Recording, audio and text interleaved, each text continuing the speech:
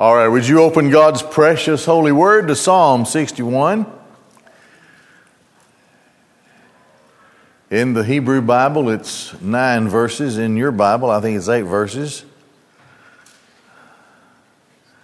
So we'll probably beat the Methodists to Cracker Barrel tonight.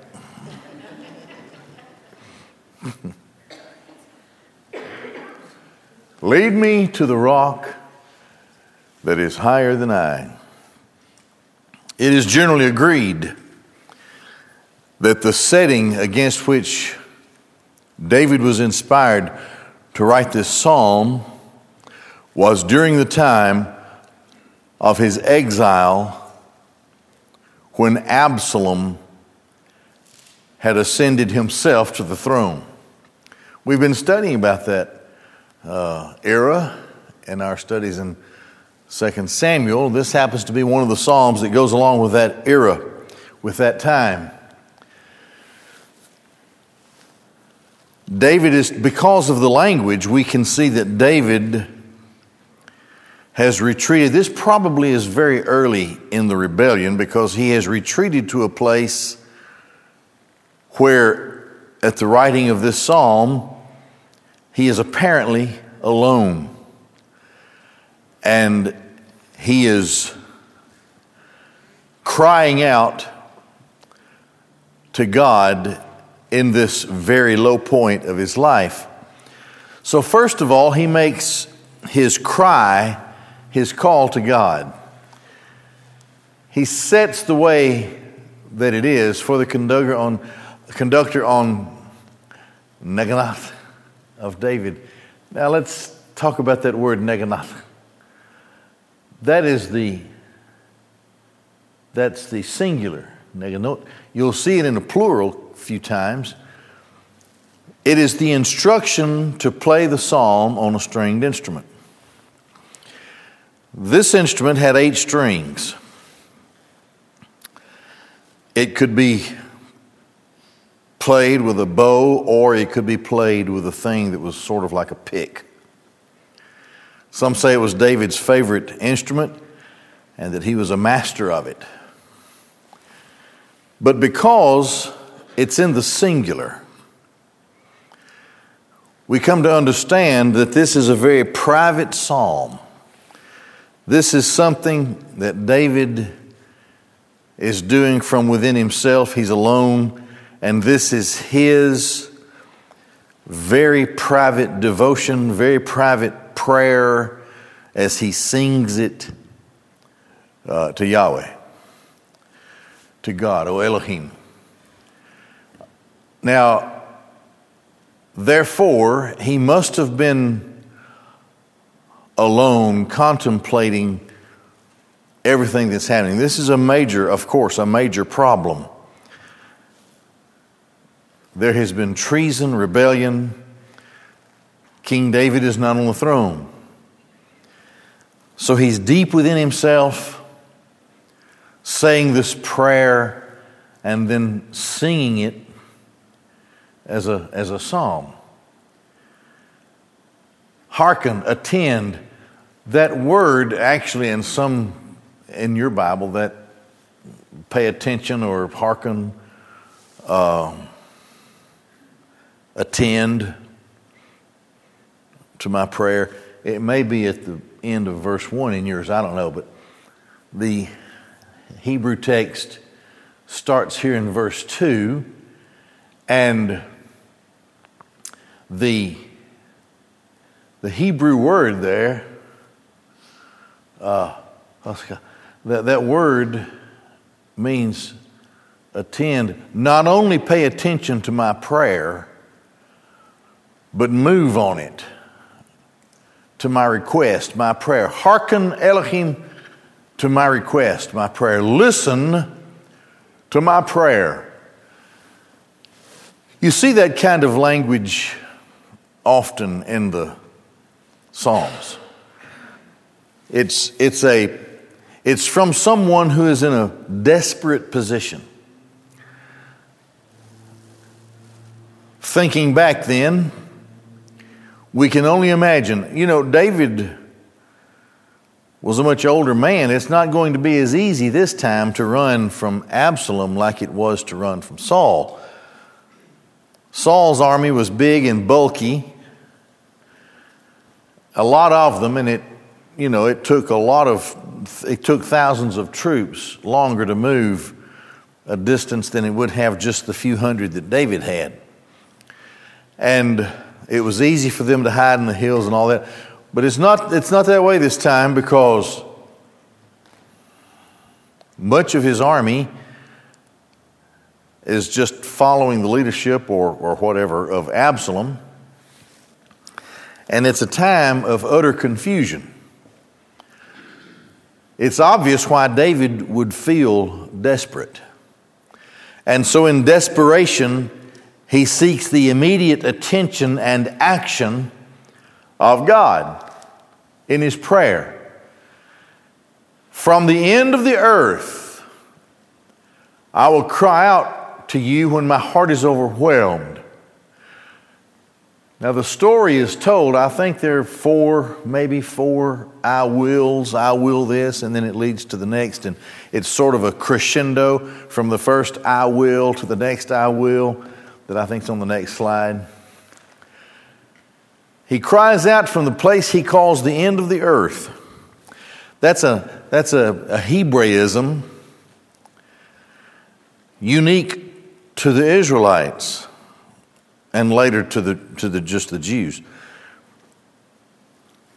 David had always enjoyed access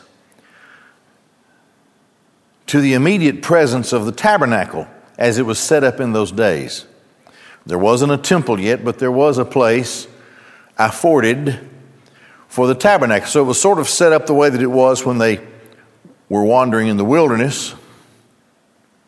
And this was the place where the Israelites worshiped Yahweh. That would be in the place considered to be the center of the world to the Jewish mind, to the Israelite mind. Anything moved away from that any distance, especially in David's case, since he had been moved by force, by necessity. It wasn't his choice to be in a place where he couldn't have access to the tabernacle. Therefore, it didn't matter if it was on the other side of the globe or if it was just a few miles away. Being in exile and forced to be in a setting where he could not come before the tabernacle, it would be the end of the earth. So it's a remote, spiritually especially, it's a remote, desolate place, and it's not where David wanted to be. David wanted to be worshiping Yahweh. He wanted to know that at any time, day or night, he had access to the tabernacle, the priesthood. He could make a sacrifice. He can make a vow, pay his vows, pay his sacrifices. Something that was a regular part of his life. This was worship to him, as it was to all serious Israelites. I'm at the end of the earth. From the end of the earth, I will cry out to you when my heart is overwhelmed. It's a very strong word in the Hebrew text. It means that he doesn't have an answer. He doesn't know what to do. There's no easy way to deal with his situation from his perspective. Now, David's been there before, so this is not like something he doesn't have experience in. And we've seen it in other Psalms through the years as we've touched on various portions of the Psalms. Desperate David. A little different this time because he expressly places himself in a position of private, individual devotion. He doesn't intend for anybody else to be around. It's him and God. And he expresses it the way that he introduces it, the way it's introduced here. He is in a distant place and he doesn't want to be there. He cries out, he's overwhelmed. He has no answers. At this moment, he doesn't have a plan. All he knows to do is run.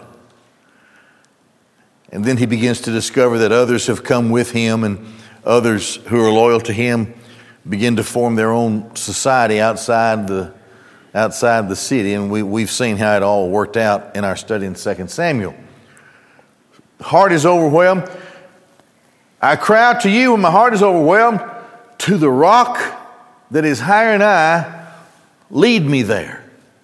You lead me to the rock that is higher than I. Now this speaks of an unassailable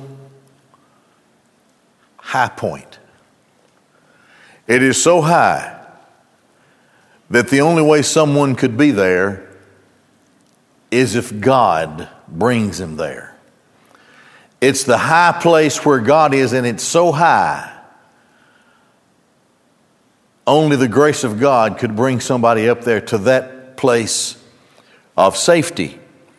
We'll see a little more description, but a little later it gives us a little clearer idea here in just a couple of minutes about how David appeals for his defense and his safety. But the first thing that comes from his guitar, his song, his prayer, and his request after he asks God to hearken and listen is that he will be brought to a place where nobody can hurt him. No one can assail this high place. It's higher than me. You lead me to the rock that is higher than I. It doesn't matter if he's alone. Doesn't matter. And it doesn't matter if Absalom's army numbers in the thousands. It doesn't matter. If he is in the unassailable high place where God is, nothing can touch him. Nothing can harm him. My heart is overwhelmed. I don't have any answers, but I'm in danger. And I want to be by your side. I want to be where you are. I want to be in that place that is higher than I. The only way I can get there is if you'll take me there. So this is how he cries out to God. Now he begins to confess his faith in God.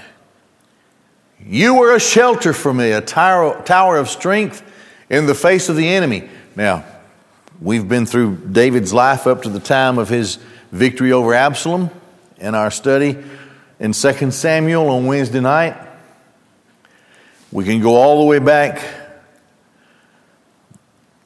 to where David is being pursued by Saul. We can go all the way back to where David goes down and confronts the giant. That really is his battle with the giant is really the story of his life. That he would have no one but God to stand with him, and only God could deliver him the victory. And it's been that way all of his life. All the way through until after the rebellion of Absalom and all the way. So it's easy to see how he could cry out to God and say, you were a shelter for me, a tower of strength in the face of the enemy. He's faced a lot of enemies. Most of the time, he and his army would have been underdogs. They started, as I said, with Goliath, but it just continued from there. He had a few hundred. Saul had several thousand. His men were ill-equipped, living off the land and off of the kind hearts of certain people that would come and bring them food and sustenance. Saul, on the other hand, was the king, and he could draw from resources all over the kingdom. It goes on from there. The Philistines were more powerful. There were more of them. But God was always with David. It didn't matter which battlefield he was on. David knew that God was his tower of strength. that God was his shelter. Now, when he thinks of the shelter, this leads his prayer and his thought to the tabernacle, the abode, the dwelling place of God. I will dwell in your tabernacle forever, into eternity. I will trust in the shelter of your wings. Selah. Now let's think about this. In his heart, David sees himself in the tabernacle of Yahweh, in the shelter of his wings. That is descriptive of the holy place and then the Holy of Holies. What do you have there? Well, you have the candle that burns all the time that is representative of the presence of the Holy Spirit that lights the light in darkness. In from there, the Ark of the Covenant, in which was the fulfilled law of Moses. The law had requirements, but being in the ark, in the presence of God, it meant that the law was taken care of by God. There was manna in the ark. It spoke of sustenance and God always meeting the need. The mercy seat, where the blood was spilled on the Day of Atonement, was the assurance of eternal salvation. And the glory, the Shekinah, the glory of Yahweh, shined above the Ark of the Covenant in the day of Moses. It even burst forth and came out as a pillar of fire. On the lid at the mercy seat were the two cherubim, whose wings were stretched inward. They were high, wings stretched. The Ark of the Covenant, the lid, the mercy seat here, wings here. Anything sheltered under the wings, as designated by God, anything in the shelter of those wings, guaranteed salvation, guaranteed deliverance, guaranteed redemption. So he says, in your tabernacle to eternity. This is where God forgives sins. It's where God assures the relationship that exists between himself and his covenant people. His tabernacle, his tent, his tabernacle. And he says, I'm going to be there forever. David knew that he was eternally saved, not because of his strength, but because of the strength of the God, his God, our God, who had established a covenant with him. He knew he was in the shelter of the wings. He believed in the blood sacrifice, he believed in the atonement that was made. He believed that God had fulfilled the law in his behalf, as indicated by the tablets that were in the Ark of the Covenant, and that God would sustain him, like as was indicated by the manna within the Ark of the Covenant. This is where he is. He sees himself there in the presence of God. I know the tabernacle is over there somewhere, and I'm way out here at the end of the earth, but I'm telling you, I belong to you, and I believe that you're going to shelter me like you've always been the tower of strength. For you, God, have hearkened to my vows. You have given me the heritage of those who fear your name. In his vows, David had made sacrifices, and those sacrifices were acceptable. David has been at this point in time through a very sinful and dark age in his life.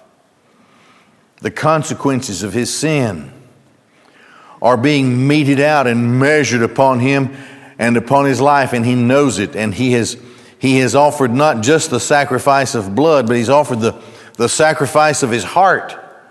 Psalm 51, if you wanted the blood of animals, I'd give it. But you're wanting me. You want who I am. David knows that he has vowed to God and that God has hearkened to those vows. And he knows that his is the heritage of all of the saints of all of the ages, the heritage of those who fear your name. Add days to the days of the king, his years as every generation. There are two requests here. The first one is this: let me have my throne back. Add days presently to my reign as king. And the second request, his years as every generation. Assure that your covenant with me is guaranteed and will be carried out into the ages of the ages, that the Son of David will sit on the throne. So he's looking forward to his own Savior. You know, Christ even quoted what David wrote when he referred to who his Lord was. He will dwell forever before God, the Son of David, the King, both David and the Christ. Kindness. Now that's that covenant word. That word speaks of covenant love. Covenant love and truth should be prepared to guard or to preserve him. David is saying in his prayer, my separation from the tabernacle, my not being seated on the throne, my being run out of the city of David, the city of Jerusalem, these are not right. These do not attend to truth. The truth is that David is to be seated on that throne. He's to have access to that tabernacle. And he is to be the king who lives in the city of David until God is through with him. And all of this is wrong. So he says, look, prepare, preserve your truth. Guard your king and preserve your truth. Guard your truth. Then finally, he affirms his commitment to God. So, I will sing praises to your name forever, that I may pay my vows every day. Two things are in David's mind here. First is eternity. David sees himself as a singer of psalms forever, into eternity. Some infinitely glorious day, the advertisement will be made, and the grand arena of God's New Jerusalem will be filled with the saints who have been invited to hear David in concert. Now that's the gospel according to Charles. You can take it or leave it. King David, the king in concert. How about that? I wonder if he'll wear one of those sequined things. But he can play the guitar in a great way. And so there'll be a great crowd. Or maybe he'll just always be out in his front yard, the front yard of his mansion, and we can always hear him singing praises. I don't know. But here's what I do know. He says and declares, I will sing praises to your name forever. We talked about that this morning. The songs that he'll sing are not about David. They're about Yahweh. They're not about the worshiper, they're about the one who is being worshiped. And he knows this. My guess is a whole new catalog book of Psalms, that I may pay my vows every day. Part of his sacrifice was a sacrifice of praise. To make his vow, to offer his sacrifice of praise all of his life, every day. So my guess is, for the rest of his life, early in the morning, you could probably hear, when he gets back on the throne, you could probably hear King David tuning up his Neganot. And Neganot, when it's in the plural, there'll be a bunch of them there jamming with David. I bet it was good. I'll bet it was good. Sing praises to your name forever, that I may pay my vows every day. Oh, lead me to the rock that is higher than I. Let's pray. We'll be through. Father God in heaven, oh, how we love you. How we long to be in your presence on that day when all of your saints are gathered there to enjoy you and to adore you and all that you've done for us. Bless us through the reading and study of this psalm. We ask it in Jesus' name. Amen.